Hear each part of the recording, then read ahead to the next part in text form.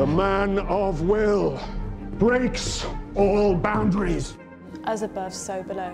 Magic, I've come to realise, is a new way of seeing our own world. Something divine truly does exist. You're listening to the Culture Shock podcast with your host, Dave Oscuro. Happy Monday, everyone. Thank you for listening to another episode of the Culture Shock podcast. I'm your host, Dave, and today I'm joined by a really amazing guest. I'm a huge fan of animation and everything that comes along with it as a medium. It's one of those mediums that really offers the opportunity for folks to do some really imaginative artwork. And so my guest today is Molly Wright. You might also know her on social media as Wally Might. And we spent a lot of time talking about animation and her start and how she works both as an animator and a compositor and the difference between the two and some of the opportunities that this has provided her with being able to share her art to the world. I hope that you find it as fascinating as I did. I want to thank Molly so much for coming on and spending time talking about animation and art in general and sort of the business of online, as well as magic, of course. It was a wonderful conversation. I was really happy to have it, and I hope you all enjoyed it as much as I did. So without further ado, my guest, Molly Wright, a.k.a. Wally Might.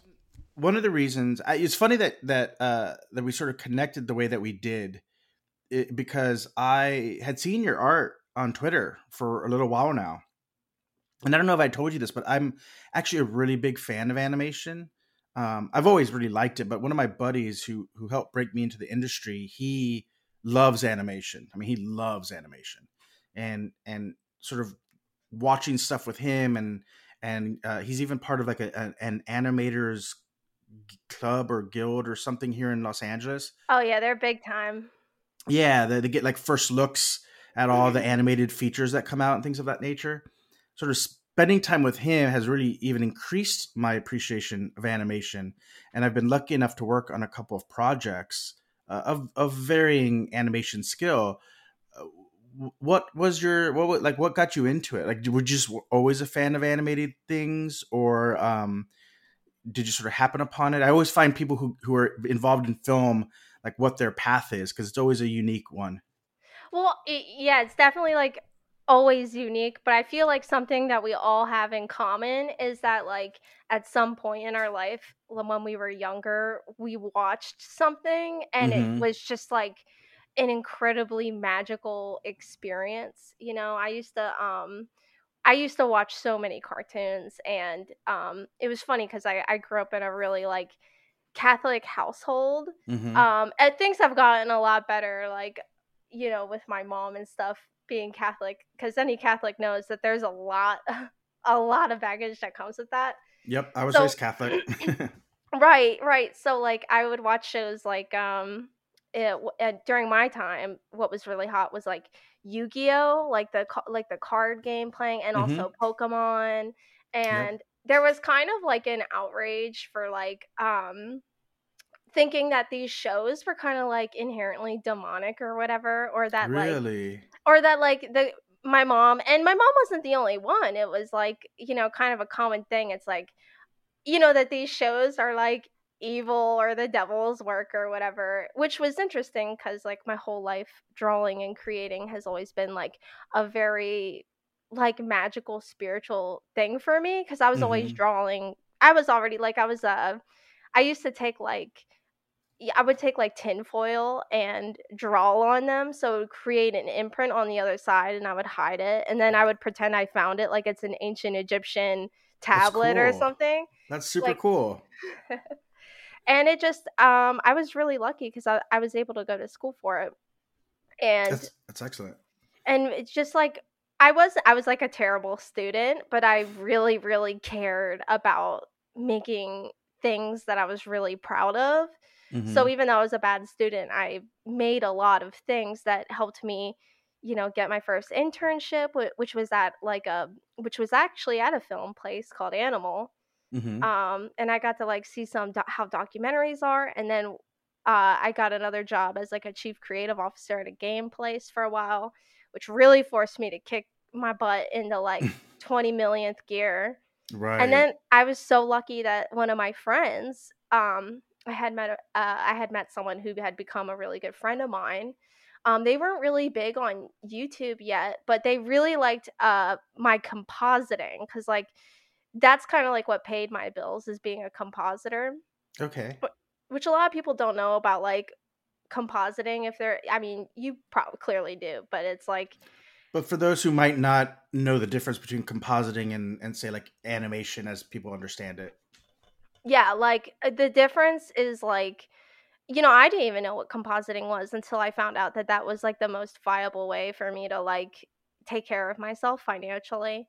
Mm-hmm. Because there's like not a lot of compositors, because you don't hear about them, and they're not like sexy sounding. Like, I'm an Right. animator or filmmaker sounds sexier, but compositing, every time you watch animation, or you even watch a film, especially film with like CG, which I got to see some CG pipelines. Those are nuts. um it everything is put together, blended, and different things that your eye doesn't see, but things like different grains on different kinds of footage, and like different color levels on different footage, and like mixing things and putting things together, and then like adding effects, which is like elemental stuff, like Right. moonlight, fire, bonfire light, smoke, fog, all of that stuff. It's like kind of like, the energy of what you're watching. Midnight Gospel is one of the most beautiful animations in the world, and I got to see some of the animation before Mm-hmm. compositing, and like those compositors did a lot. Well, The it's crazy textures. because yeah, it feels like you mentioned that it's stuff that you don't see, but you do see it when it's not done well, right? It's compositing is what blends the animated aspect, be it a VFX, CGI, or whatever, into the environment, and the better done, the more seamless it feels. And in many ways, it feels like you're being asked to be almost like a secondary cinematographer, in the way that you interact with the elements, like you mentioned, like lighting, for example, matching the lighting, blending it in. These are the things that when I broke in, for example, After Effects was huge, right? I don't know if people still use it or not. That's what I live in. I used to do Okay, Nuke for a while, but yeah. but everyone had the same blood splatter. I don't know if you've ever seen like Oh my really god, and schlocky. explosions. Yes, explosions and blood spatter were like everyone used the same package, right? And you could always see it. And then it's fine when you're doing a silly zombie short or something, but when you see it in big studio films using the exact same effects package that anyone could at that point could even own at home, and this was years ago. Now I'm sure everyone has way better stuff. Um, Oh, they but still use packages like do YouTubers. they? I see it like the same like motion design with the blocks and the writing on them, animations, and like the Yeah. transitions where you like go in and whatever. Yeah, I mean, those packages are still, they still get used, but yeah, they've gotten fancier. One of my really good buddies, one of my closest friends, in fact, he started he actually started as a lighting guy, as part of the lighting department. That's how I met him. We did this Right. horrible film. It was like we shot it in 11 days. It was an action film with like Danny Trejo and Michael Bisping from the UFC, and it was just such a hard project to work on that I remember at one point I walked outside. I was a glorified PA slash quasi coordinator at the time, and I remember seeing him, and he just looked defeated. I just said, "Hey, buddy, like I didn't know him very well at that point. I mean, how well could you know anyone in 11 days?" I said, "Do you need a hug or something?" He's like, "I would take one right now." And so, like, that was the start of our friendship, right? Over this really brutal film project. But prior to me meeting him, he worked for a while in animation, or compositing rather, for Troublemaker in Austin. He worked Wow. on, I think he worked on, oh, what was the kids movie that Robert Rodriguez did with the stone, like the magical stone? Was it called Shorts or something like that? I don't recall now. But anyways, he did that, and so he tried to explain to me some of compositing, which mostly goes over my head as a film producer. Like I have the most rudimentary of understanding of it, but that's it. And he would show me like node trees Oh and my god. it just looks like the Matrix to me, and I don't understand it, but I'm always amazed by those who do and can manipulate it and create this really extraordinary art with using a sort of a digital toolkit. It's so interesting because this isn't something like I wanted to draw cartoons and like make a cartoon show because that was just like all I knew was like possible. Mm-hmm. But I like compositing was something I didn't want to do, but it was the only job available at the studio I was interning at, and we were taking. This was for some Jim Henson thing. It was I think it was called No, it was called Magnesium at the time. It's called Mm-hmm. Ghostwriter now. Oh, cool. And we would take live footage of like cats, and then the CG guy would make like talking mouth for the cat, and then Mm-hmm. we had to blend the CG on top of the film. And like, yeah, the guy who taught me compositing, he was one of the guys that used Nuke with all the nodes and stuff, and like it is so epic. Like at first I was like, I never want to get involved with that, and as I was getting involved with it, I was like, this is like powerful. Like this is like Right. powerful magic. Yeah, and it's interesting too because I've always held that art is magic and magic is art, especially with intention, right? I know that as the days pass on, more and more, it's more difficult to find art that is art, but any creation has a magical element to it. And I think for the longest time, although I think this is changing now, for the longest time, I feel like folks in the art world kind of look down on digital artists as though it was somehow easy or easier. But it's absolutely not. Especially animation, because they associate it with like babies. But if you've ever watched the process, which obviously you have, it's not only learning to draw with a different set of tools, but it's almost like you have to learn a different language and culture before you can begin the art, right? Because the digital space and these digital programs, they feel like a completely different world to me anyway, as a layman, right? So I had imagined that before, like if you're good at drawing and then you want to get into like digital animation, you basically have to learn to speak in a completely different language. And then you can apply your skill. So it's almost, to me, it's almost harder in a way. You know that feeling you get when you open you see a software and you're like, you see what people are producing with it, and you're like, I got to get in there. And it's like the second you open it, everything just becomes a blur, and you're just like, what are all these buttons? Where am I? I want my mommy.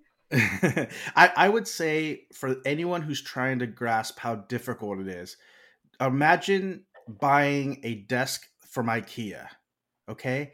And you open the box when it gets to your house, and it's 1 billion pieces, and all the directions are in Swedish. And to me, that's kind of like if you walked into it blindly, right? Like getting off your couch and opening an animation program, it kind of feels like that to me. There's something like, I had this feeling a couple months ago in After Effects where it was the first time I composited an entire project, and I didn't pause to think about where in the UI I needed to look for a particular thing. Like I just did it, and I just had this really triumphant feeling that it was like, usually it's like I'm stumbling when I'm first learning something, but it was my first time. It was like I just walked down that path, and that's amazing. You know, it's definitely rewarding though, because it's so difficult. Yeah, as is anything, right? I remember I worked on a show. I did an LGBT indie film when I first moved to LA, because I came back and forth from Texas to Los Angeles for a couple of years. I got to work on a stop motion show for Disney, which was a cool experience as a coordinator. Fancy. It was cool. It was we shot in it was 10 3-minute episodes, and it was about a sandwich. It was all stop motion sandwich that was a hero sandwich, pun, and his sidekick, which was a salad lad, that was his name. Yes. And they had to fight bad food, right? They had to fight sugar, a villainous that looks like a cotton candy, and she's trying to put sugar on everything, and a robot looks like a giant fryer, and of course he tries to fry everything. And that was the gimmick, right? And it was really fun. It was like it's still to this day probably my favorite show to work on, because everyone was so cool and so nerdy. Like all the animators were just like, we would just sit and talk about like Green Lantern and stuff, like in between them doing their work. That's one of my favorite things about this whole world. It seems like it's filled with really cool people. And it sucks because Disney commissioned this show. And then again, I can't confirm this, but the rumors on the street were the reason why they opted to not continue the show was because the show advocated for eating healthy and not eating bad food, which is all you can buy when you go to Disneyland or Disney World. And there was a conflict of interest there. And so they decided not to promote that any further. That's hilarious. It's so Disney though, right? That is Allegedly. So Disney. That's a true Disney experience. Very, very much so. And then the other thing I worked on that was animation style was The Annoying Orange for Cartoon Network. Get out of here. Yeah, which was that was like my first. Well, again, I did the LGBTQ project as my first proper production managing job in Los Angeles, but that was a short shoot. And then very quickly thereafter, from the Disney project, the director of the Disney project was initially the production designer for this Cartoon Network show, and he recommended me. And so by that point, I was no longer a coordinator, I was a PM. And yeah, and it was cool because speaking of After Effects, we did the entire project through Adobe. Oh, character animator or something? Yeah, because if you're familiar with the YouTube show, yeah, it's just compositing eyes and a mouth, right? So all the manipulation of the photorealistic gimmicks, right? All the orange and the whatever world, we would shoot it like 360. We would shoot these items. So like I think our schedule was like Monday through Wednesday would be shooting the assets for the episode. So whether it was an orange or whether it was a spaceship made out of a toilet seat or whatever it may be, right? Bedpan. We'd shoot all these elements in 360 and then we'd hand it off to the compositing team and through Adobe and After Effects, they would manipulate, animate, composite the entirety of the show. And then Thursday and Friday, we would shoot a live action character and then they would comp it all in together. But it was a really fun and interesting process. And this is when Adobe was starting to get a foothold in the industry, because of course everyone had been in the world of Nuke and Avid, right? And maybe to a lesser degree Final Cut. But this is when Adobe was starting to make their big push to, which I think now a lot of industry use Adobe professionally. And now Final Cut's kind of like the prosumer product. It seems like CG pipelines tend to stick closer to Nuke. But yeah, as far as like 2D animation and that kind of stuff, like I see After Effects everywhere. Like there's this really big show on YouTube called Hell of a Boss. I don't know if you've seen it. And I'm just looking at it. I'm like, I know how they did that. I know what their style that is. Does that enhance? Because I'll say for me as a filmmaker, like, does it enhance your ability to enjoy the project, or does it take a little bit of the magic away for it? That to me, the art side of things never ever removes the magic from it. I'd say what has hurt the magic of observing things isn't so much the actual creation process, but like, well, I mean, writing is part of the creative process, but I've been reading a lot about writing theory in the past like 2 years because I just want to get better at writing. And when I see how certain people write certain things, I'm like, oh, okay, Blake Snyder, all right. So I'd say that maybe hurt it a little bit, only because I'm like, oh, okay, this character, they're setting her up for us to hate them, but then we're gonna like them, and then it happens, and I'm like, yeah. That's Blake Snyder, if I'm remembering correctly, that's a Save the Cat author, correct? I love Save the Cat, Hero with 1,000 Faces, all the Robert McKee stuff. And of course, the one guy from Rick and Morty who like made a different version of the hero's journey. Dan Harmon. I wish people would let go of that. I mean, I understand it's a good formula, but like, oh my God, stop writing like Dan Harmon. Let's do something different.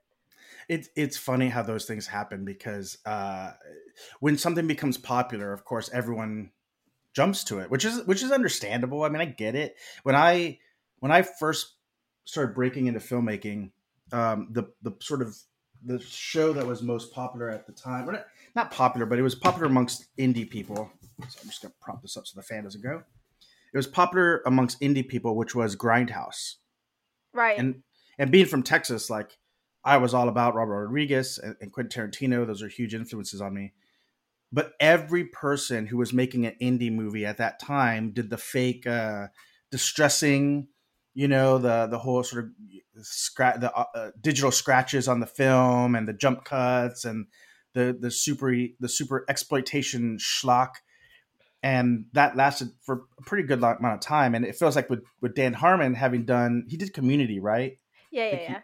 He did Community and of course Rick and Morty. It feels like that's the current soup du jour that everyone is trying to like capture so that they could replicate the same success that he's found.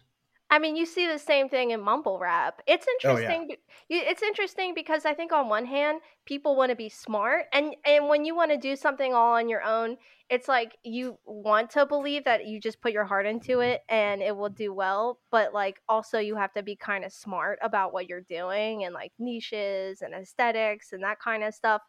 But also at the same time, outside of business and people feeling like they need to make those kinds of creative choices for safer business moves, I think it's also kind of a reflection of what's happening with like the unconscious, like the collective unconscious in a way. Like, why do we gravitate towards these certain things? Are we just making the same thing over and over again because we know it's going to sell and it's successful? Or like, I mean, I think that there could be more there, we seem to be gravitating towards the same things and holding on to them for long periods of time like that. I agree. I think there's look, I think society trains us and is a reflection of us. And what I find looking around is that, and this is just in my lifetime, right? It feels like I'll just use food, for example, McDonald's. When I was growing up, you might get McDonald's as a treat, whatever, but no one thought it was like, no one would defend McDonald's or had the misconception that McDonald's was any sort of fine eating. But over time, especially like in the last maybe 20 years or so, it seems like people give a pass towards mass manufacturing that didn't exist before. And whereas something along those lines would have been seen as like lowbrow, now it feels like it's the opposite. Everyone is looking to mass produce something. And I think that you see that in movies with like in the sequels and world building of Marvel and DC and Harry Potter and things of that nature. And it feels like, over the last 10, 12, 20 years, it feels like people are perfectly content to just try to manufacture, use the mold and manufacture the same thing because their focus lies on success rather than creation.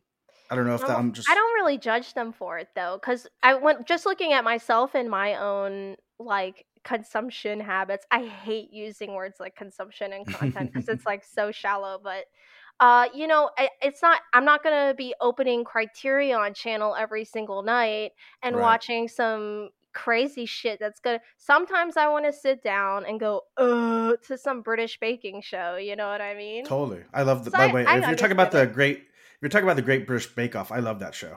I love that show too, and I think that it's like, just because something's kind of like easy viewing or like something we're kind of used to, it's not like I don't really judge people because at the end of the day, I listen to mumble rap. I watch reality TV shows sometimes, not all of them, but Well, it's about balance, right? At the end of the day, and look, and I'm probably guilty of it because because I see a void in people taking an interest in more in, let's say, in depth art shows, right? Or content, whatever you want to call it.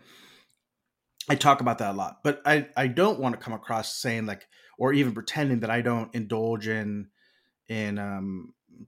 mindless entertainment. There's a place for that as well. I mean, there's a place for rest and leisure. But by the same token, for example, the reason why I love the Great British Bake Off is because I came to it through the Mighty Boosh. And the Mighty Boosh is a very weird, surrealist comedy sketch show. And one of those performers is a host on the Great British Bake Off. So, you can go both ways. And I I love just that. I think it's important to, I think it's important to strike balance with the things that we consume. I know those are buzzwords that get overused, but I think they're applicable. No, I totally agree. I mean, I like to make the joke that it's like a palate cleanser. You know, like Mm-hmm. we just watched a horror, the most terrifying, mind-bending David Lynch thing. It's like, okay, now let's watch this reality show about people dressing up like monsters and going on dates, you know, like I would I watch that show. yeah, oh my god, I watched it in a night. Is it a real show? And it's called Sexy Beast. It's like basically like people get dressed up like furries or like special effects people, and it's a reality show blind date show. Interesting. I'm gonna find that. That seems, just because I like, if I don't really like reality TV that much, but I do like costumes and makeup effects work. So for no other reason, I may enjoy it for that purpose. Oh, that's cool. That stuff is hard, man. I'm bad with my hands. Like sculpting, not for me. Right, but in a way, you do, right? You sculpt digitally. Drawing is, I can do that. I can be there for that. Yeah, I guess you're right. I guess it's not too different. I guess the drawing, it's like I'm holding like a wand and I can put my faith in that wand and I'm like, you do you, little Wacom pen. Let's do this. But with sculpting, like, you know, your fingers are in there, you know? Yeah, true. But I would assume, just like anything, it's just the time you commit to the craft, right? Well, I'm sure when you first start, I mean, maybe you started drawing at an earlier enough age that you weren't mindful of the difficulty of it, as is generally the case with when we do things when we're young. But I'm sure if you tackle drawing as an adult, it might seem like an insurmountable mountain until you kind of start taking those first steps. I'm trying to rediscover that feeling in myself lately because when I was, ages like 8 to like, it tapered off around 11 or 12. I was so obsessed with drawing my Sonic OC and posting it on DeviantArt and like drawing my friends' Sonic OCs that I would start drawing at like 5 p.m. and stop at like 8 a.m. And it just was not like affecting me physically. And I would wake up and I would just be so excited to draw my Sonic OC, you know, because it was just like part of this like connection with other people and also like imagining my involvement with it like visually, like as an artist, and like being able to actually make that happen over time and make it like look better. And like it's almost like because we're all in this digital space, it made me feel like I'm more real in that digital space because I'm like creating this visual thing connected to myself. So like I kind of like fell off because then I turned into a teenager and I'm really happy that I kind of like I'd probably be a crazy good artist now if I had never like lived a life. But I kind of stopped drawing and then I, got into like acid and mushrooms and all that stuff and like kind of lived life for a couple years and then the business side of art is kind of like, Mondays, am I right? But then like lately I'm rediscovering kind of like that like love inside of myself where it's just like the love of what's happening is so strong that it's not about like I need to sit down and draw. It's like I want to will this thing into existing so bad. Like we're so close. Yes, absolutely. There's a couple of things that you said that resonated deeply with me. Firstly, I find that urge to rediscover the passion, I find that something I struggle to find all the time, because I've been doing filmmaking for 13 years now. And when I started, it was just me and my brother-in-law and a little crappy camera, and us making little schlocky short films for 24 and 48-hour film festivals. And there's freedom in that. I used to stay up all night, same as you're talking about now. I'd write this dopey script and edit it when we were done shooting, and find free samples of music to score it, and Foley it and all this. I used to do, almost everything by myself. And then you start to do it as a living, and then you start to make money doing it. And then you start taking jobs because they pay well, or because lust of result. Yeah, you want to keep working, whatever it may be. And look, and again, there's no, I'm not down on that. This is how I make a living. This is how I have a home to live in, and how I support my wife and things of that nature. But it's easy to lose the passion that you once had when there wasn't a business aspect attached to it, which is why I've said this before on the podcast.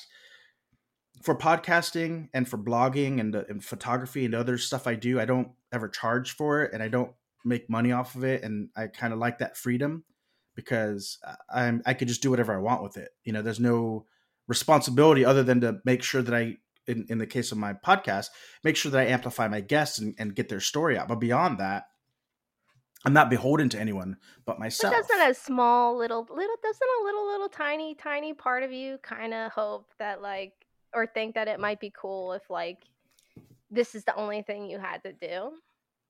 Sometimes I think that. But I don't know, because if I mean, look, there's a part of me that would, let me put it this way.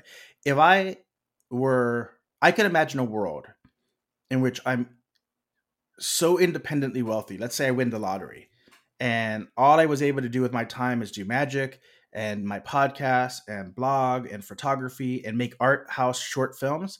That would be amazing. But I love art house short films. Yeah, I love the medium of short films. I feel like it's kind of gotten a bad rap over the years as being like a waste of money. But, again, sometimes the creation is the value in and of itself. But for example, is there a world in which I imagine that podcasting is a business? Yeah, probably. But then it's like filmmaking, right? It will be a business. And I haven't lost my love for filmmaking, but there, like I said, like you mentioned, I always have to struggle to reconnect to that part of me that would have gladly done it for free. And I think that the part of me that's excited about podcasting is the part of me that doesn't have to have that business aspect of it. It still has maintained just this thing I do for fun. Right. And I don't know if I want to lose that.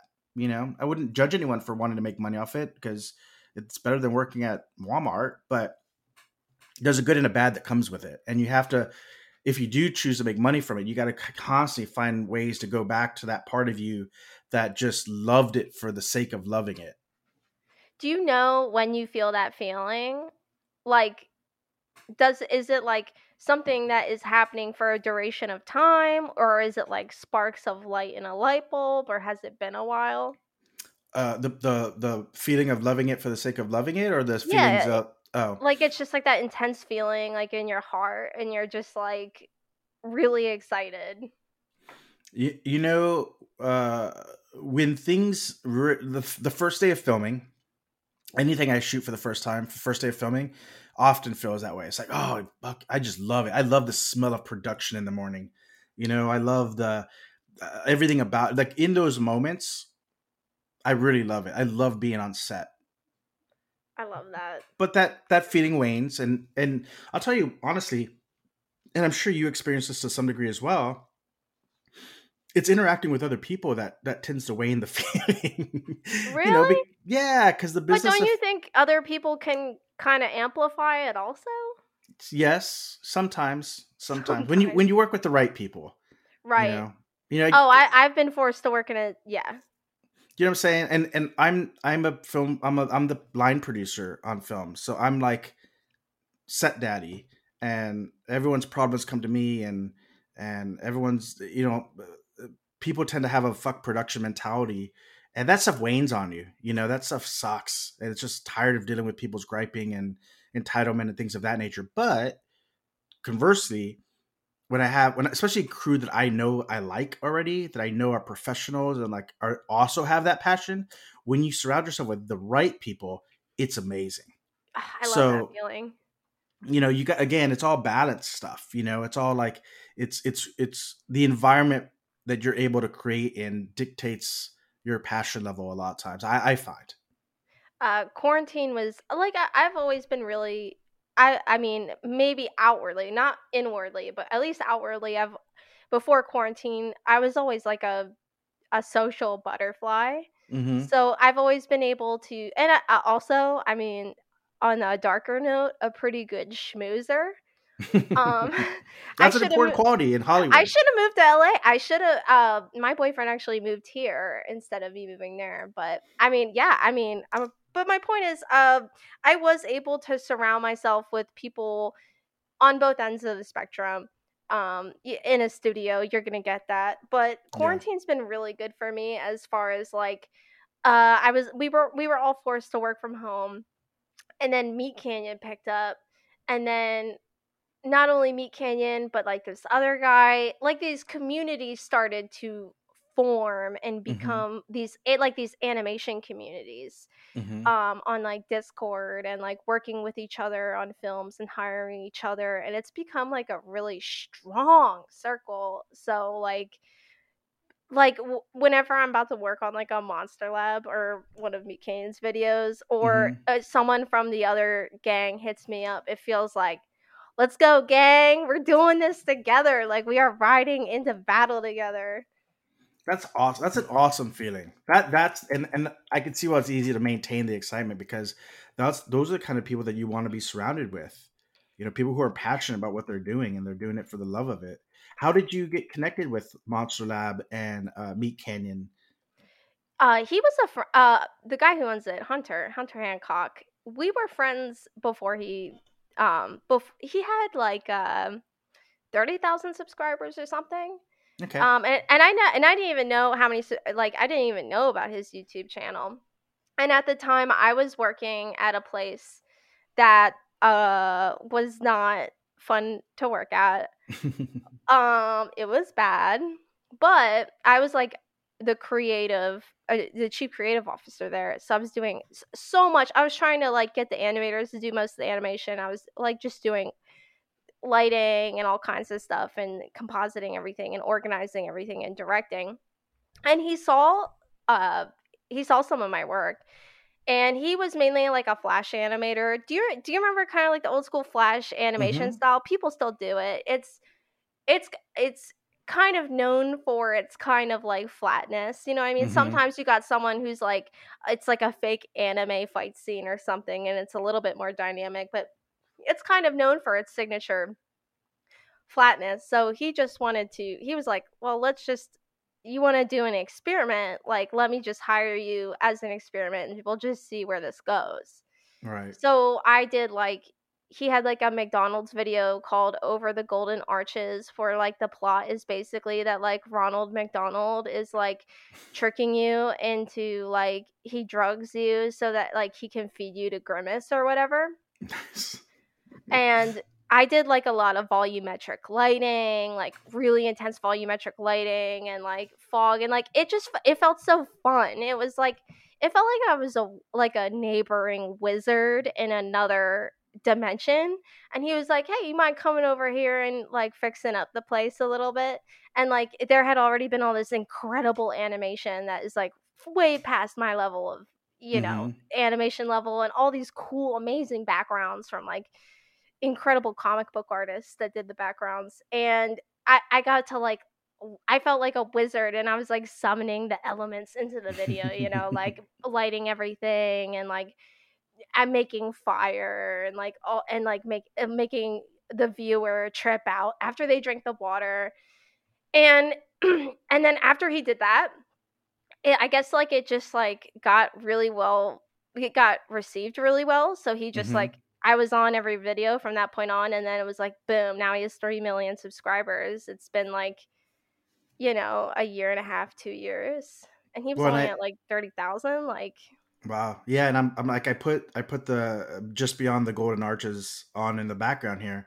And the lighting work from all the light coming in from the different windows, the shadow effect. I mean, the art in and of itself is already somewhat surrealist, but it feels like the added elements of depth and light, especially on this video, are really add an element of eeriness to it in a way. It's almost I don't, it's not quite noir, but it's a real harsh shadow and light, which adds to the sort of creepiness of the video. He's an incredible writer. He does a lot of like horror and like a lot of like cosmic horror as well. Mm-hmm. And even though people come to his videos, they're like, LOL, OMG, childhood ruined because he's using IP that is like associated with children or childhood. Sure. He does like to put these like really incredible parallels and metaphors into his videos and like working on them. Like, I've just been so excited to work on them that it just doesn't feel like I've worked on them. It's like, hey, what's going on this week? So that's just been like a really healthy, strong experience for me. And then he was like, okay, he made the Kickstarter for Monster Lab, which is his show, which the Mm-hmm. fifth episode is that there's going to be 8 episodes total, dispersed throughout this whole year. And that was like my first time compositing something that was like 12 minutes long. And at first I was like, oh shit. And it was like, yeah, no, I was like, I can't do this. And it kind of broke me into a way where now even that is like just super fun. Like I'm just going in there and doing the thing and not like struggling so much. Right, right. What I would imagine, strengthening your ability to composite would then also strengthen your overall illustration abilities, because you can go beyond just your 2D drawing, and you know that you could independently create something with true depth and added elements that maybe you might not have had before you really sharpen your compositing skills. It's so funny you say that because, you know, even though it doesn't matter what part of the process you're in, it's like kind of like your essence or whatever is getting mixed up into the art's essence. And because you're staring at things really hard and you're working on things, like I was scared that because there was like a long period where I wasn't drawing anymore because I was just Mm-hmm. so busy with that. I was scared that I had gone rusty, and if I tried to draw again, it would be really bad. And I drew something, and it was better Mm. than how I was drawing, like, because I hadn't drawn for like 3 months at that point, which is like the longest period I've gone my whole life. And it was just like, oh wow, like I got this. And absolutely, compositing, there's also like a lot of like camera movement, but also sometimes you're being asked to like animate things in their own way. And then there, of course, there's like a lot of like motion design, which is like all the, for anyone listening, it's like the stuff you see on your screen and on commercials. Mm-hmm.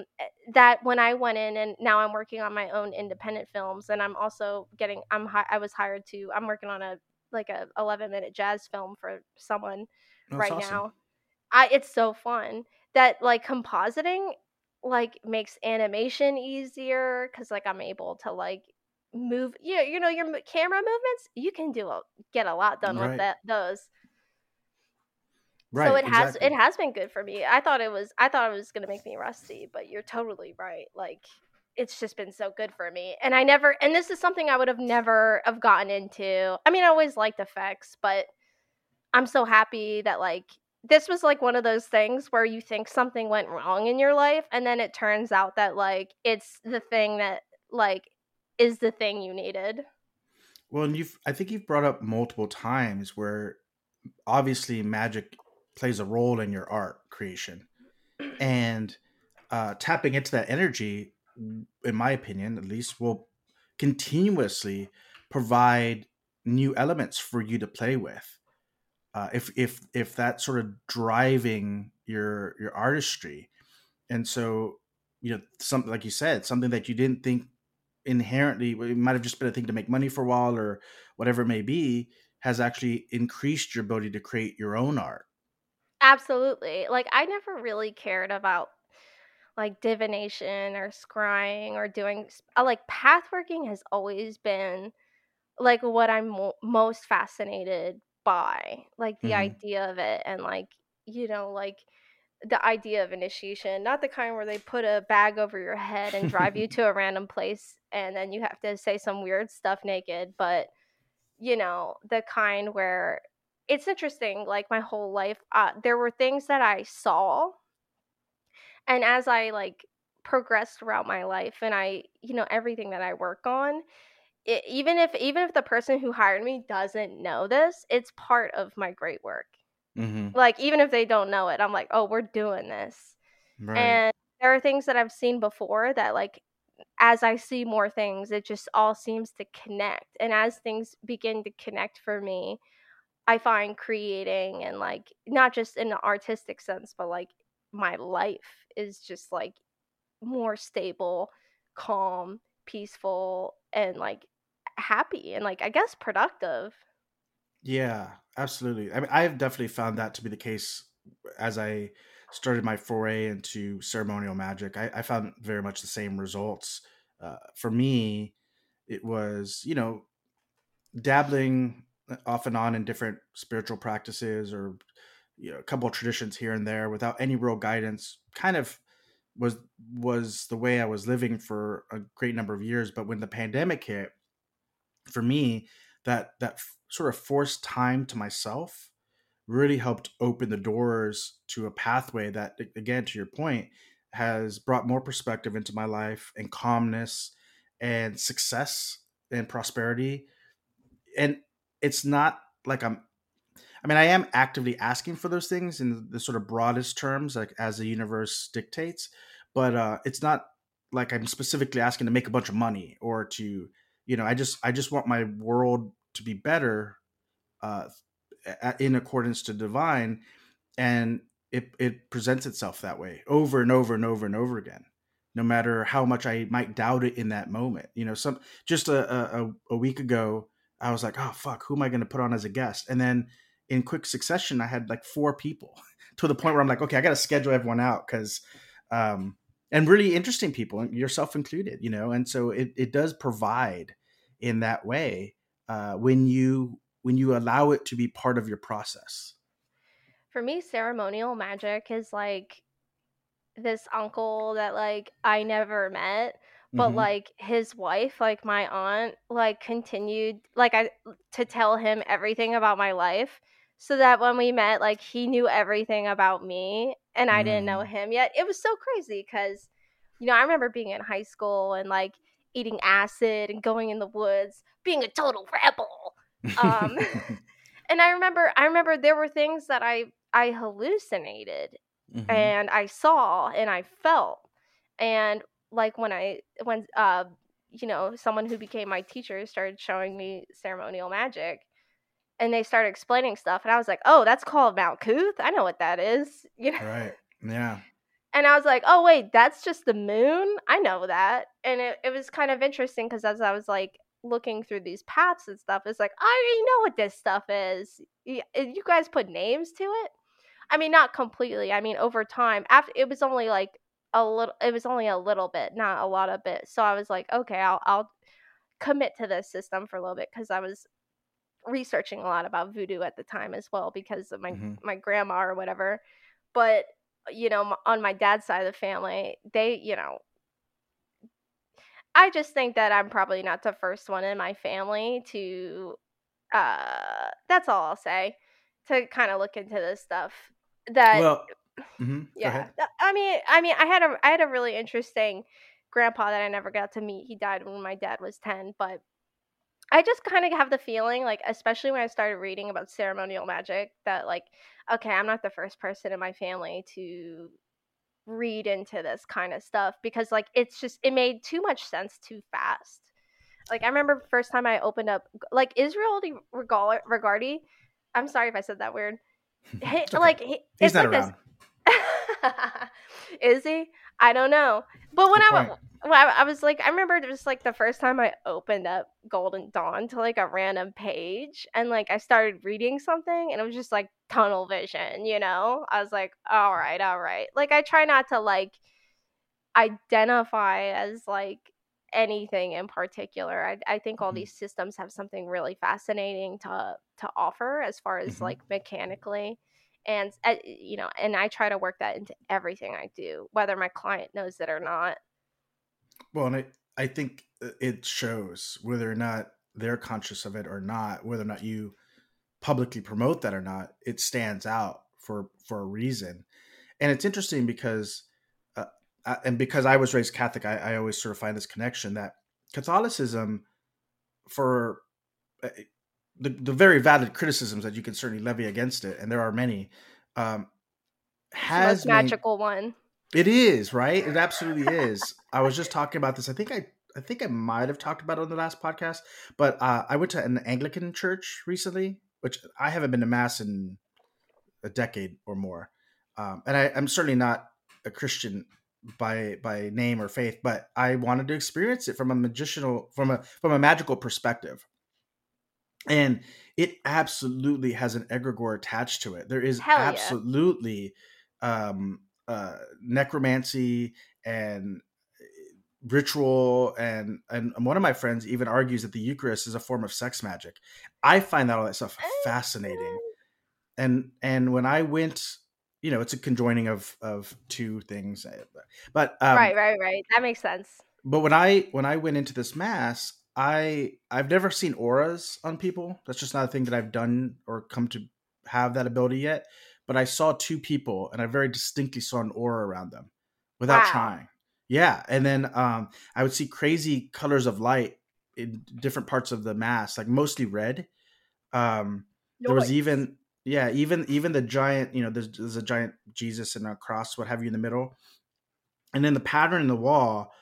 Again, maybe I'm reaching, but I saw a sort of tree of life up there. It was just crazy to just experience it in a different way. So and then of course, looking back at my own family, looking at some of the things we did, like, the ojo, for example, in Hispanic culture is a thing that we talk about, rubbing an egg on someone's head to get rid of it, or like when someone's ill, cracking an egg underneath. Like, there's obviously some natural magic that maintained, even though it had mostly been pushed out once people converted to Catholicism. You're saying so many things right now that are like, oh my God, keep going. Right. Sorry. No, I just think so. I think that especially I find it truthful with people who either were raised Catholic or have a family connection to Catholicism, that magic found a way to maintain itself, whether or not they call it magic or not. And nearly, although not everyone, but nearly everyone I know who has a strong interest in specifically ceremonial magic tends to come from a background that is Catholic or Anglican or something along those lines. Because, well, it's very like mathematical and like not mathematical, but like operation oriented. Mm-hmm. Like very specific things you say, and then you stand up, and then you sit down, and then you kneel, then you sit down, then you stand. Yeah. I mean, it's been, like I said, it's been easily 10 years or more since I'd gone to a mass, and I knew everything I knew exactly what we were about to do before we did it. Like that, all that muscle memory just comes flooding right back to you. It's pretty fascinating. Of faith. My mom always tells this story about when I was a really, really small toddler baby type of situation, that one time in mass when they were I'm having a brain fart, when they make the Eucharist legit, consecrate it, when they in the middle of the consecration, and then they hit the bell and they have a moment of silence or whatever. Mom always tells the story where after they did that, as a baby, I go, he's here. Maybe you saw him. Maybe you saw that Christ energy.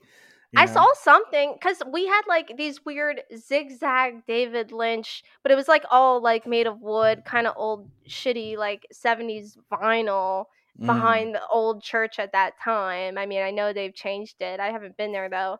And I remember like I had hallucinations. It sounds like I had similar hallucinations as you did, but I didn't know what I was looking at. And also it was in the ceiling, because I remember there were chandelier, because there was a main row of seats that you sit in, and then 2 side ones, and then there were like 2 rows of chandeliers that went all the way down.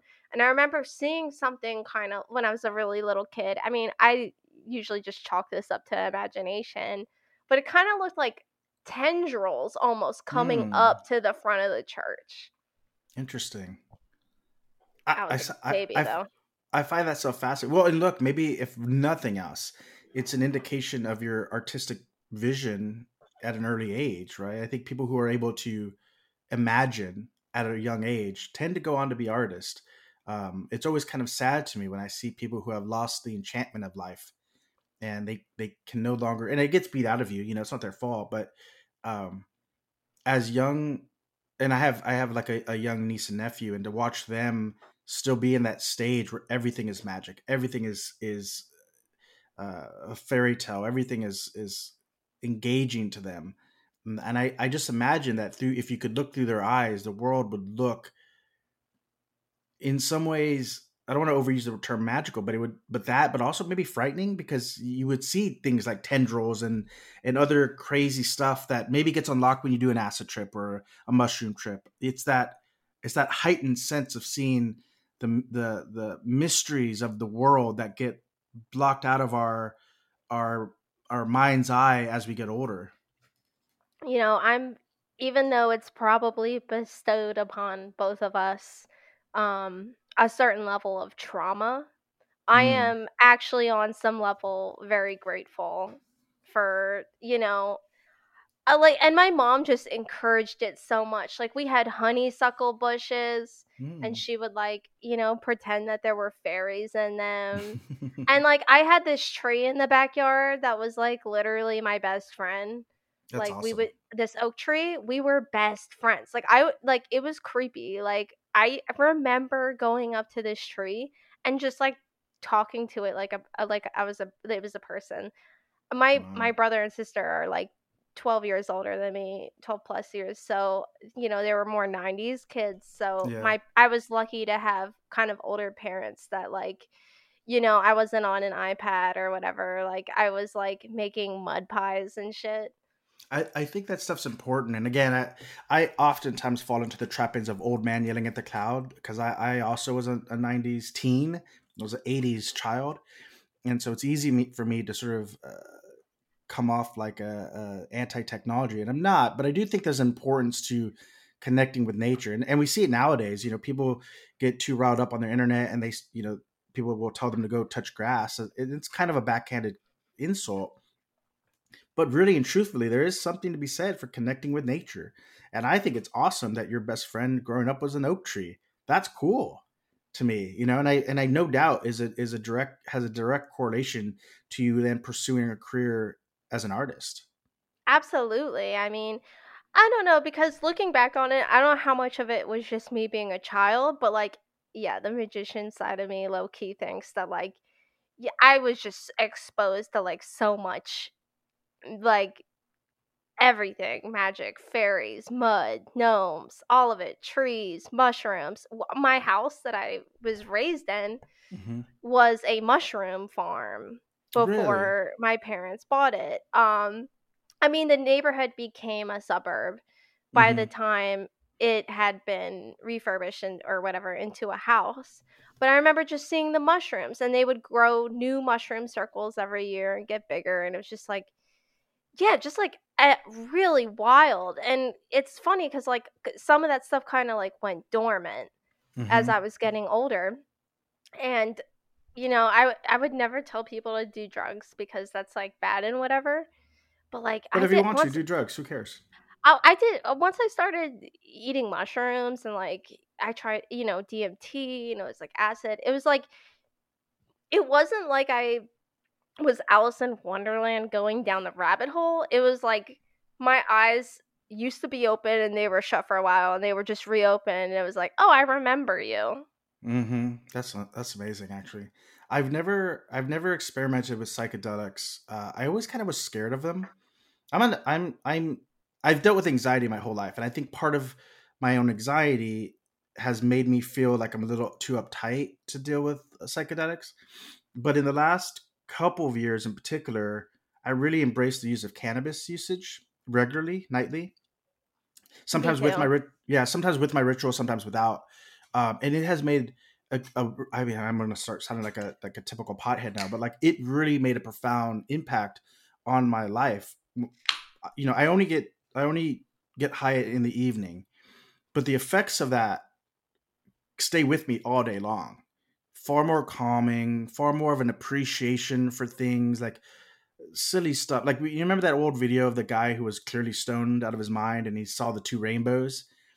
Oh, two. What does it mean? Yeah, that guy. You know what? I kind of have a little bit of that energy with me all the time now. The other day I don't know what I was doing, and I saw a butterfly, and I just stopped for like 10 minutes to watch this butterfly.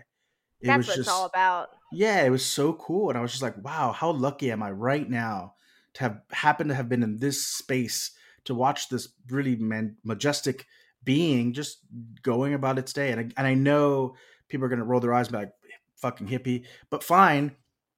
I mean, look, it's better than being angry at like There's traffic probably or more you could say right now that you're probably reframing from, because it's like it's it is intimate, you know? Like yeah, it's absolutely. like it used to be, the world used to kind of be scary for me, but yeah, now I'm Mhm. at the point where I can, like, I have a nice fire escape I like to hang out on. Oh, that's And that cool. whenever I'm on it, I feel like, you know, like I'll see the clouds or some birds, and they'll be like, "You're doing a great job, Ollie. Keep it up." You know what I mean? Like it is beautiful. It is, and frankly speaking, I think that there is, and I think this is part of the way we've built our own society with its insistence on rugged individualism and its de-emphasizing of community. But it feels like people really want everyone to cling on to trauma and anger, and if you're not upset at all times, and you don't care. And I don't think that's true. I think that you could be mindful of the dangers or the horrors of the world, but I think you can also at the same time, and in fact I would argue that it's imperative that you should maintain some enchantment to life. My buddy said that in, I think, the first episode of this podcast, and it's a term I use all the time now, because once he said it, it was like, yes, that's it. That's the thing that we have to hold on to, because otherwise fucking life is hard. It's very, very hard. And if you don't have those moments where you stop and look at clouds or a tree or whatever it may be, whatever, it doesn't have to be nature. Also, it could be urban as well. You could see an old Right, building. right. Yeah, I feel like the building I live in, it's a 250-year-old building, Mm-hmm. and yeah, like it feels like a person, you know?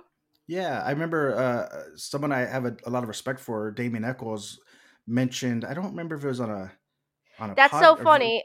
I'm gonna interrupt you because No, go ahead. he said in New York City he felt Yes, like certain neighborhoods had spirits residing over them in the subway.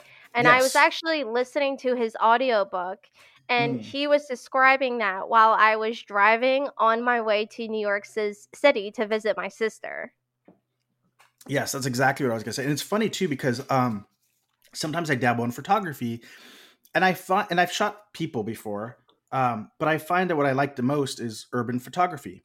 You know, especially older buildings or plots of land. Like sometimes here in Los Angeles, certain neighborhoods will have like community gardens, um, things that have been around for a while always seem to have a presence about them, and I like to capture that if I can. And again, kind of subconsciously doing that, just what I happen to be drawn towards. And when he talked about that, when he was talking about New York and certain neighborhoods and even trains and subways, it clicked for me as well. I was like, oh, that's it. That's why I like this stuff. That's why it's so fascinating to me. You In know, Shinto beliefs, anything older than 100 years is automatically like a god. Like that's in their definition of like what a god is, like in the spirit realm, it is like a person that deserves respect. wow. You know, it's interesting. This house that I moved into that I'm renting, I lived in an apartment in Los Angeles for nearly a decade. And we found this house after doing some sigil magic. And it is almost exactly, if not just a little bit over 100 years old. And I felt like me being drawn to this place was very much an act of the divine, because not only does it provide me space to do work, I have an office now. There's a little shed outside my window here that is where my altar is, and I can completely leave the house within my property, and go into this little shed and do workings, in a place with rural privacy, in a way that I know not everyone has the luxury of. But I never thought of it like that. That this, other than recognizing that the house had history, that this house is you want to call it a god or an egregore, but it certainly has a century of energy built up within it. And It probably saw your application and was like, yeah, I like him. Send him over. Yeah, maybe so, because it was very quick. And in LA, it's trying to rent a house is like, it's a thing. Like we saw a handful of houses beforehand, and of course, like 50 applicants in a day. It's crazy. And we have a dog, and so that makes it even harder. But for whatever reason, this house, I guess they did. Maybe it saw my application, was like, this guy, this is good energy to bring in. We can do something with him. I would like to believe that. That is so funny. Because I had literally the same thing happen to me. I was in a really bad situation years ago, and I was like, yo, I need an apartment like yesterday. Can we expedite now? And I found this apartment in 24 hours, signed the lease, and moved in. And I've been here for like 6 years, and it's like the oldest building in this neighborhood for like ever. That's cool. So I definitely think it was more available, like magically, like it can interact as a person, and it was like, all right, come on over here, Yeah. Have you always been drawn to older things? Oh, absolutely. I mean, everyone in my family, listen, my brother and sister aren't that old, but everyone, I've always been surrounded by people much, much older than me. Mm-hmm. And I live in Pennsylvania. I born and raised in Pennsylvania. With Gettysburg and Philadelphia and Pittsburgh, the energy, and Harrisburg even, the energy is so like old, like it's so intense. Like, I don't know if you've ever been to Gettysburg, but you walk in there in the battlefields of Gettysburg, it's like one of the most bloody wars fought in this country ever.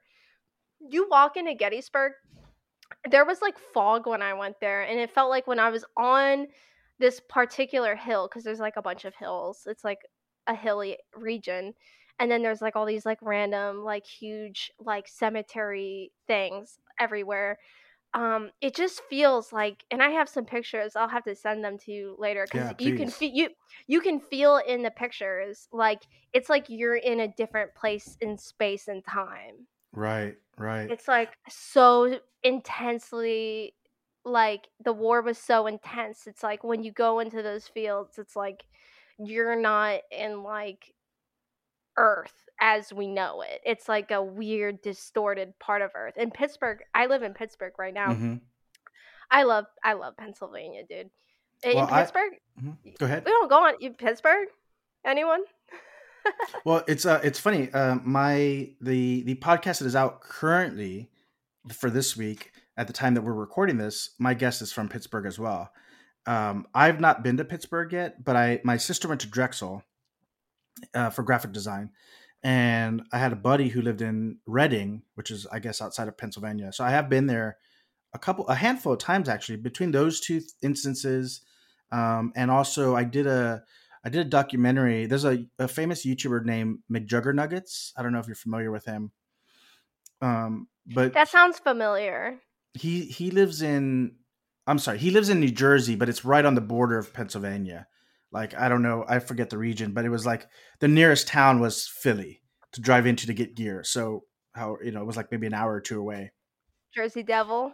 Yeah, but that you're right. There's again, especially in older parts of the U.S. So certainly like the South, like I've shot in Atlanta a bunch. You walk into certain areas where buildings have been fortunate enough to not be knocked down or replaced with modern monstrosities, but there's that collective energy. You feel it. It's palpable when you walk into an area, especially graveyards and things of that nature. You just feel it. It's like walking into, I guess the closest thing I could equate it to is either like a heat vapor or heavy humidity, but on an energetic level. Pittsburgh was this epic steel town back in the day. Steel City, baby, black Yep. and yellow. It was this epic steel town, and I think there were like something like 1 million people living here back in 1940 or something, Mm-hmm. and Pittsburgh just like got destroyed. It was like no one needed steel anymore or whatever, so everybody left, and entire towns became abandoned, are still Wow. abandoned to this day. Entire steel mills became abandoned, are still abandoned to this day. And on top of that, we were booming, like all this incredibly racist stuff started happening. They moved the people of Pittsburgh, or not the people, whatever. They got all of the like the black people to move to what we call North Side. Wow. And what they did was they flourished, and they created all this amazing jazz, amazing music. It was like Pittsburgh earned the nickname the Paris of the United States at the time, because Really? they were just so incredible. So what these racists did was they destroyed the bridge from downtown to North Side. Wow. And then so that they couldn't, it was like segregation physically. And then what they did was they destroyed all of their amazing culinary restaurants and jazz places and all their art places, and they put in a parking lot for the Penguins hockey team. So it's like now the Penguins are kind of like Pittsburgh's pride and joy or whatever, like sports and whatever, and they always win the Stanley Cup and whatever, but it's like a symbol for these incredible, and there were still many amazing jazz musicians and stuff that came out of Pittsburgh, but it was like just so sad. Like ghosts in Pittsburgh are plenty. I believe it. And also, again, to sort of circle back to what we were talking about at the top of the episode, I'm not against sports. In fact, I love hockey. It's one of my favorite sports to watch, but to destroy something that's so culturally rich, this tapestry of different kinds of music and dance and art creation, and homogenize it all into again, not to take anything away from sports play, but to sort of remove it and replace it with a thing that's truly designed to just sell merchandise. It's really a bummer. I saw that in Austin quite a bit. When I moved to Austin, it was like the cool city in Texas, and you could walk down the street, and on 6th Street, which is the most famous sort of area of nightlife, and on any given night, you could see like Zydeco players, blues players, jazz, like country western, like old OG musicians came in all the time. And over a few years, that dissipated. I mean, you can still kind of find it here and there, but more and more now, those old establishments have been either outright replaced or at least refurbished into more of a sort of top 40 type clubs, which is fine. Again, if you like it, that's cool. But it does lose a little bit of the soul, I think, when cities are so quick to give up their history. And yeah, absolutely. And the Damien Eccles thing you mentioned, like when he said that, I was like, duh, because like being in Pennsylvania, it's like even though these tragedies kind of like took place or whatever, or like all these people died or entire towns became abandoned, and there's like some sort of like emptiness there, or Centralia is another thing in Pennsylvania. It's this abandoned highway on top of a coal mine that a bunch of people died under, and they shut down the whole highway. So teenagers came in there and they painted art and graffiti all over the highway, so it's just like miles of like art, which is super cool, like in abandoned forest. This energy of kind of like being surrounded by something that's been there longer than you has like been one of the most important things to me creatively and like spiritually, because it's like I see you, like, can I get you anything? Like, am I even cool enough to talk to you? Like, that's how I feel. Yeah, I understand that completely. How would you describe your style? Like, if when you're able to create your own projects, like for those who might not be familiar, who maybe haven't seen some of your art on Twitter, how would you describe your art style? Well, visually I'm really inspired by like Pendleton Ward, who was the creator of Adventure Time, but some of the people listening to this may know him for Midnight Gospel, and like J.G. Quintel, who did Regular Show, and now he's doing the other one, Close Enough. Kind of like the style of like, it's more simple. We're bringing back Rubber Hose, but it's kind of like its own thing. But as far as like the actual like, you know, short films that I've completed, I did one for Adult Swim. I did a tarot one recently for myself. I've always just been really into. It definitely, there is definitely a point to it for myself, but I want it to remain open for the viewer. So I try to, in that way, I have a very strong focus as far as my themes and what I want to convey as far as the themes, but how the themes are interpreted, I want to be up to the viewer. So I do keep things a little bit abstract. That's very awesome. Yeah, I could see a little bit of that Midnight Gospel in your art. And in the tarot thing that you mentioned, was that Toon Tarot? Okay, I've done a lot of tarot things. back in like 2017, when I was in college and I was an intern, I made the Toon Tarot, and printed 250 copies of it by myself by like makeplayingcards.com or something. It was like $3,000. I took pre-orders, so it didn't destroy me, but yeah, it did drain my bank account to zero.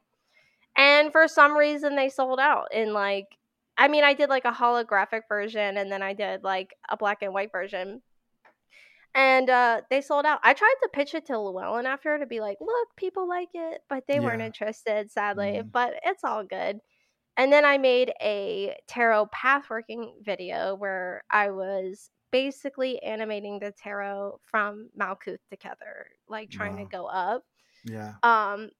I would really like to do it like a final tarot deck one day and be like, okay, this is it, guys. Seriously, this is the last one.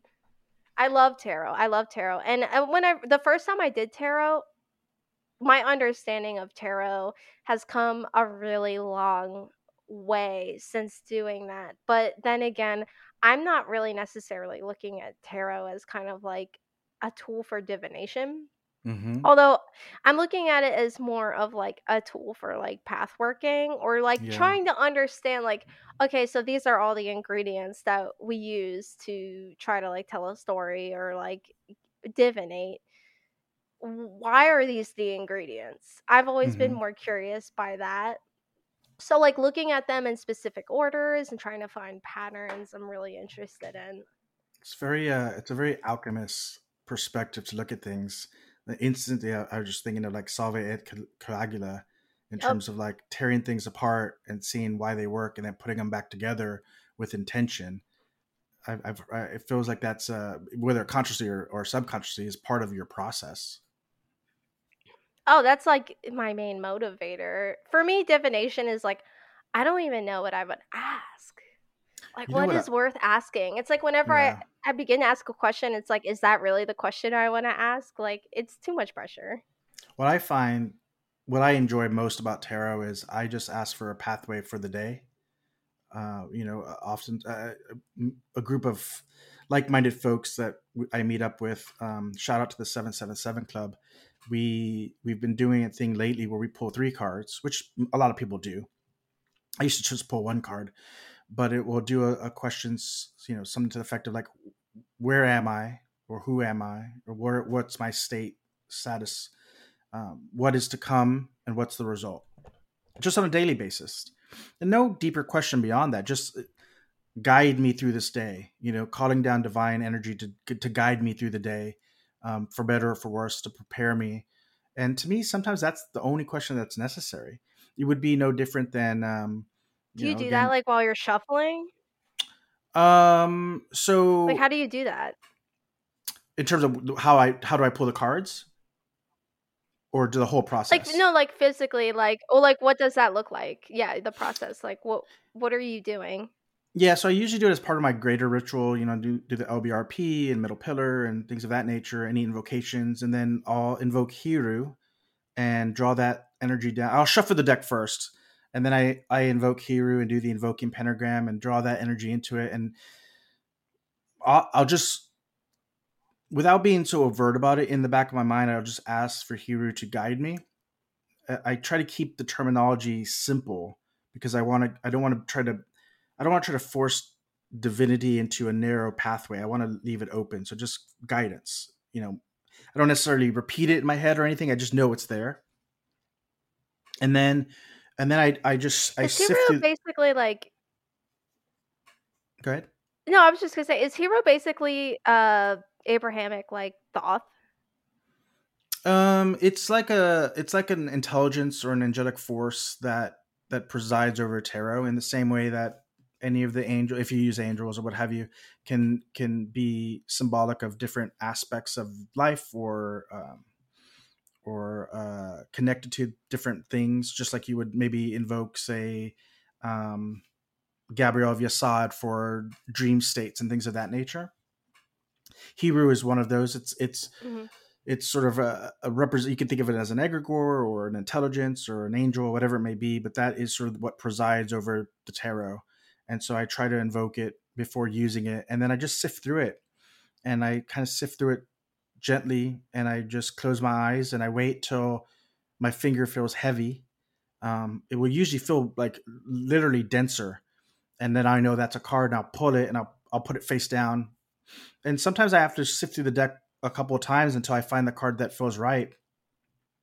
And then I flip them and I kind of interpret them. I don't use reversals anymore. That's sort of a relatively new phenomenon on my end, but I figure I always used to look at reversals as more internal.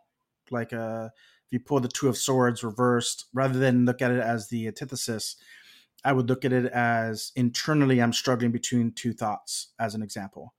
But I kind of moved away from that because I felt like if I'm interpreting it in that way, and as above, so below, so within, so without, then I don't need to flip a card around.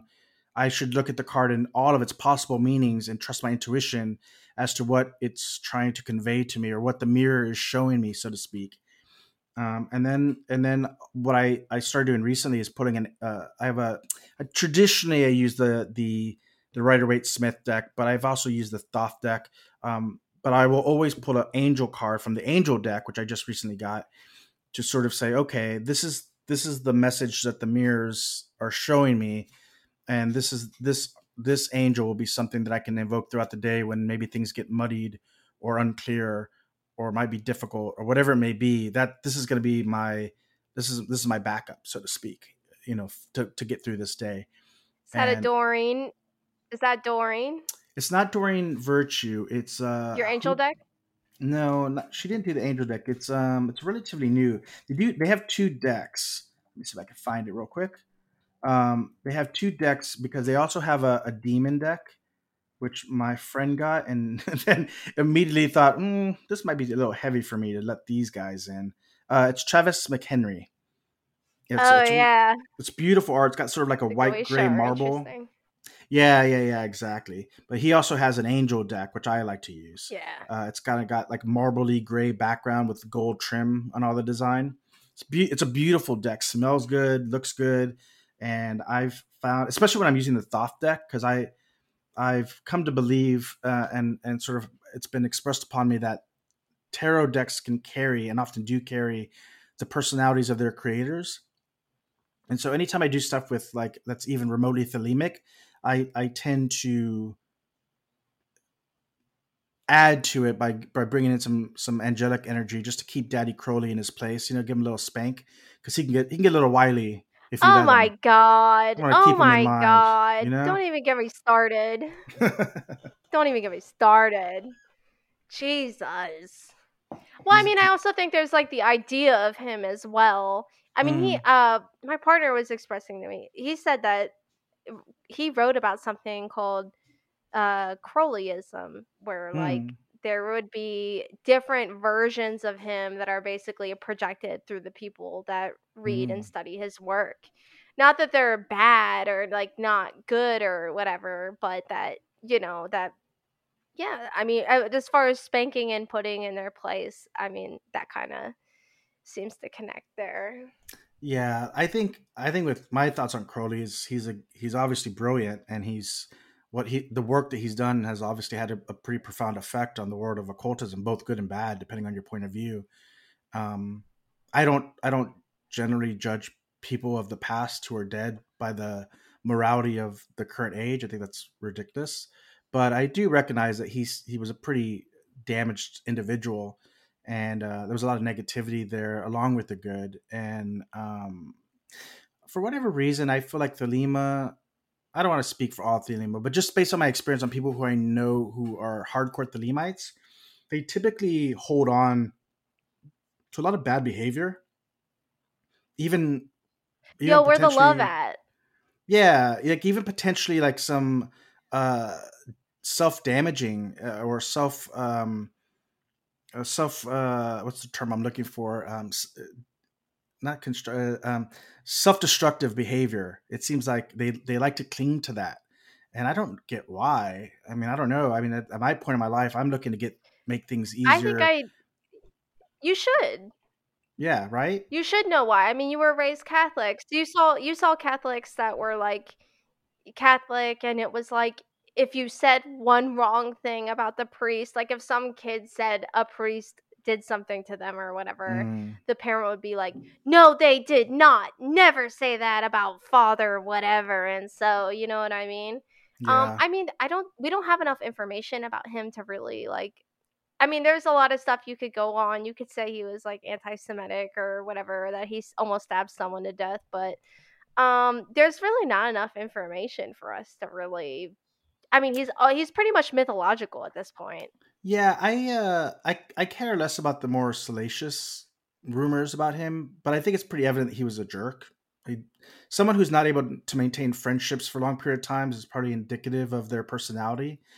And I mean, again, I can only go on my own very brief experience in magic, but I find that the more I go down this path, the more empathetic I find myself, and the more forgiving, and the more tranquility tends to come into my life. And for me, I mean, look, everyone has their own individual goals, but if that's not enticing to one, and if people are doing magic to bring or to fortify the same senseless drama that exists in the mundane world, then it kind of feels like a waste of time to me. But again, everyone is different, so they're on their own path. You got to remember, like, I mean, your opinion about what magic is has probably changed a lot, right? Like what sure. it is, right? Like, I mean, for me personally, I feel the same way as you, that literally whatever is going on, or however I feel, or however I'm being polarized, or whatever the turbulence is around me, it does seem to be like peace is always the answer. I mean, in some situations you have to stand up for what's right and say stuff if you can, but it seems that a lot of these things that we can almost view as like negative are, that's still part of nature. Sure, yeah. So yeah. I mean, I'm trying to find that within myself with the balances. Generally, I just like duck. A lot of Thelemites are really cool people, but it is like a comfort. There's like a religious part to it for sure. Yeah, there's a little bit of dogma, and again, to your point, everyone is different. There's cool ones as well. There's less cool ones also, and it's also could be just be a where I'm at in my life. Especially this year. The Babylon thing. Oh, sorry. No, go ahead. No, I was just gonna say the Babylon thing is like an interesting kind of example of the culmination of everything that we're talking about with Thelema. Is like initially a long time ago in what we think is in present day Iran, because we found a lot of ruins there that tell this tale. We don't know if it was in Iran, but we know people were making art in Iran about a very powerful queen that ruled for 42 years named Shamim Ramat. Mm-hmm. I don't know if I'm pronouncing that right because I'm not, It's okay. I'm They're not not here either. Iranian. Shami Rama, and then the Romans called her Semiramis or Mm-hmm. whatever, and it just blows my mind that like people that worship Babylon don't know who Shami Rama or Semiramis is, because this was the historical figure that inspired the Bible verse about, the Queen of Abominations, et cetera, which then in turn inspired Crowley's whole liber or whatever discussing Babylon and what those different things in the Bible represent. Right. Now, I think I one thing I would love to see more of in I'll use air quotes on an audio program, the magic community, is the exploration of historical context behind the mystical beliefs. I think that's based on my experience being raised Catholic, I'm sure a lot of the same sentiment exists where there may be a fear that if one indulges in too much historical context, that some of the magic will be removed. But I don't think that to be the case. At least for myself, I found that to be quite the opposite. I find like the more I understand about the times and the region and again, context and nuance of that era, the stronger it makes my understanding and appreciation of the mystical aspects associated with it.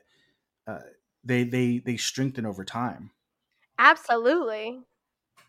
Absolutely.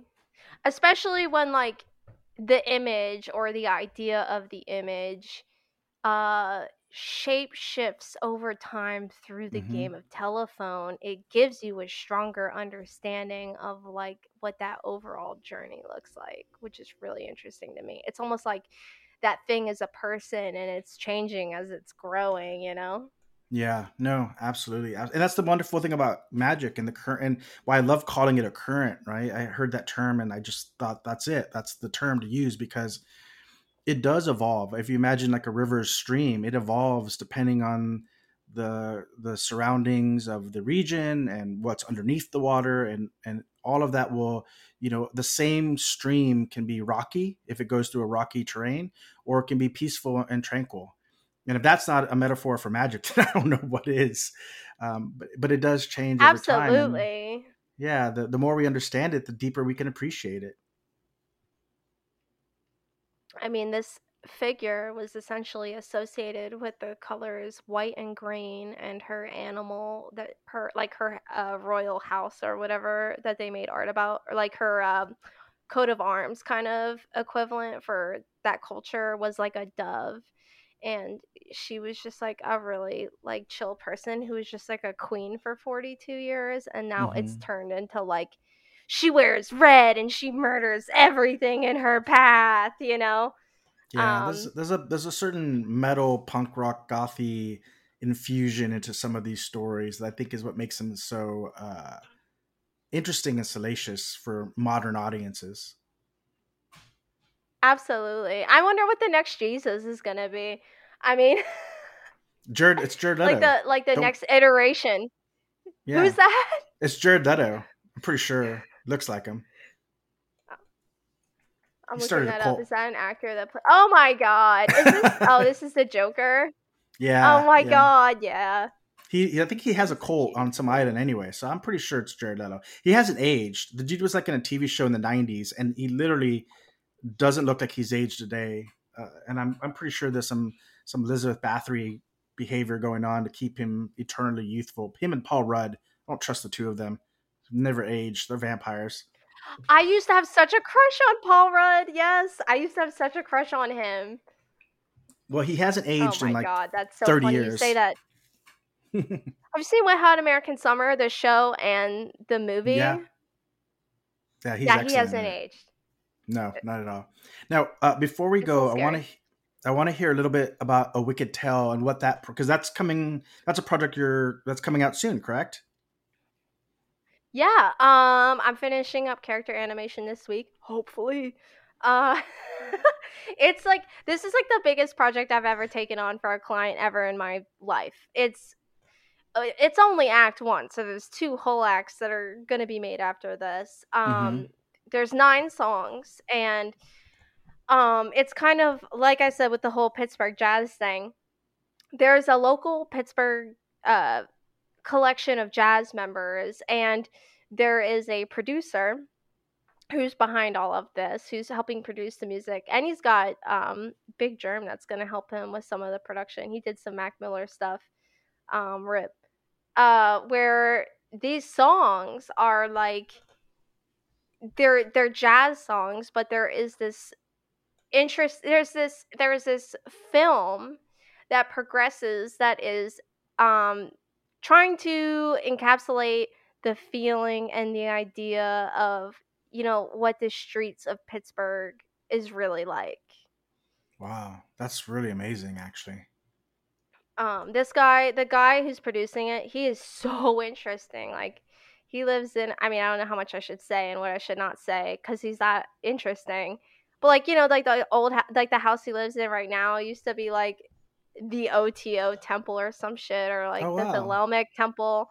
And like, he's like just he like is an interesting, slick, jazzy street cat. And so he's come up with a lot of the main, like, the story, the overarching story of the plot, which is about this person who speaks through jazz music, and his environment is jazz music, and he's just like a normal drug dealer, and through the events of his life realizes that being caught up in the streets and being part of all these crazy parties and selling drugs, and like all of this has been kind of a distraction as his mind opens to another realm, and his best friend who passed away is there for him.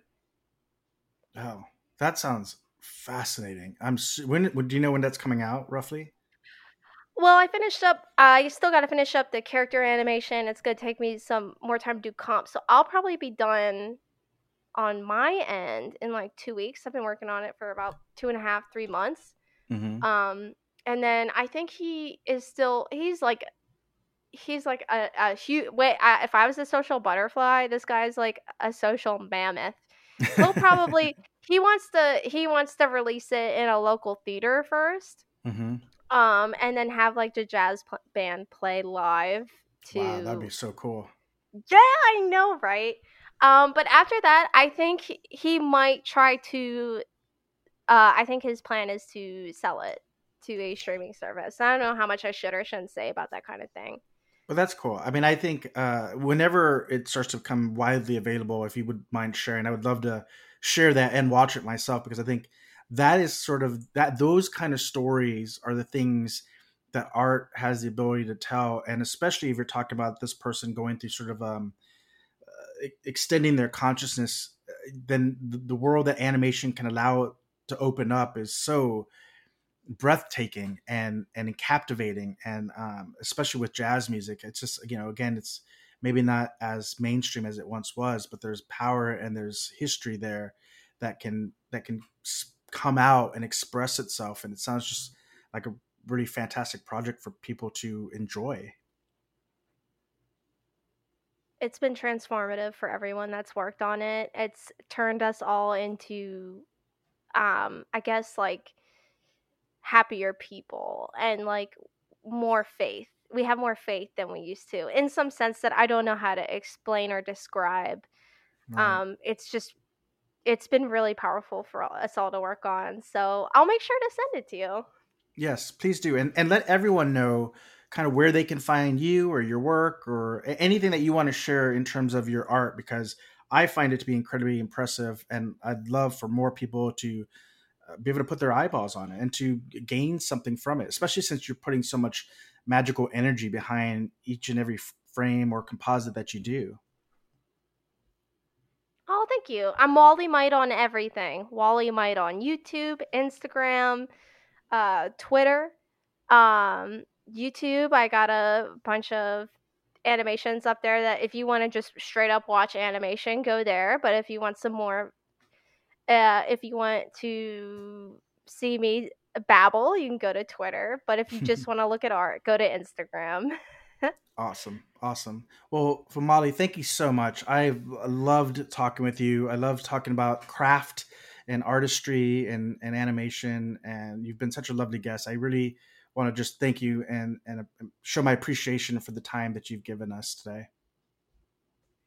Oh, you too, and I can't wait to watch your comedy festival take and everything that you do with that. Yes, I will. I'll let everyone know once it's out. We're filming in mid-September, and so I don't know what the turnaround time between that and it coming out online will be. But the moment it does, I will share it with everyone, and of course, I'll keep you up to date with any other projects that I end up doing. And if I ever hear of need for a compositor, I know who'd reach out to. Yoo-hoo! Excellent. Well, thank you so much. I will be there.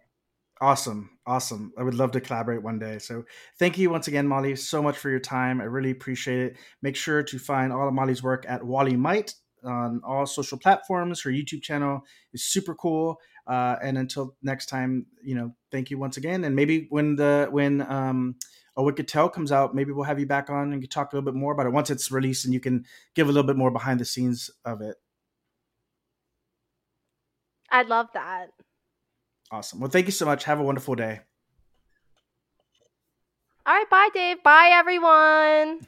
I want to thank Molly once again for coming on the podcast and spending her time with us, sharing, putting the curtain back behind some of her artwork. One of the main focuses of this podcast, beyond talking about culture and society, is really giving an artist the opportunity to talk a little bit about their craft. I believe that having some personal insight as to how their craft is put together helps us not only be informed, but appreciate that art in a more meaningful way once you know sort of how the sausage is made, so to speak. So thank you once again to Molly. I hope you all enjoyed this podcast.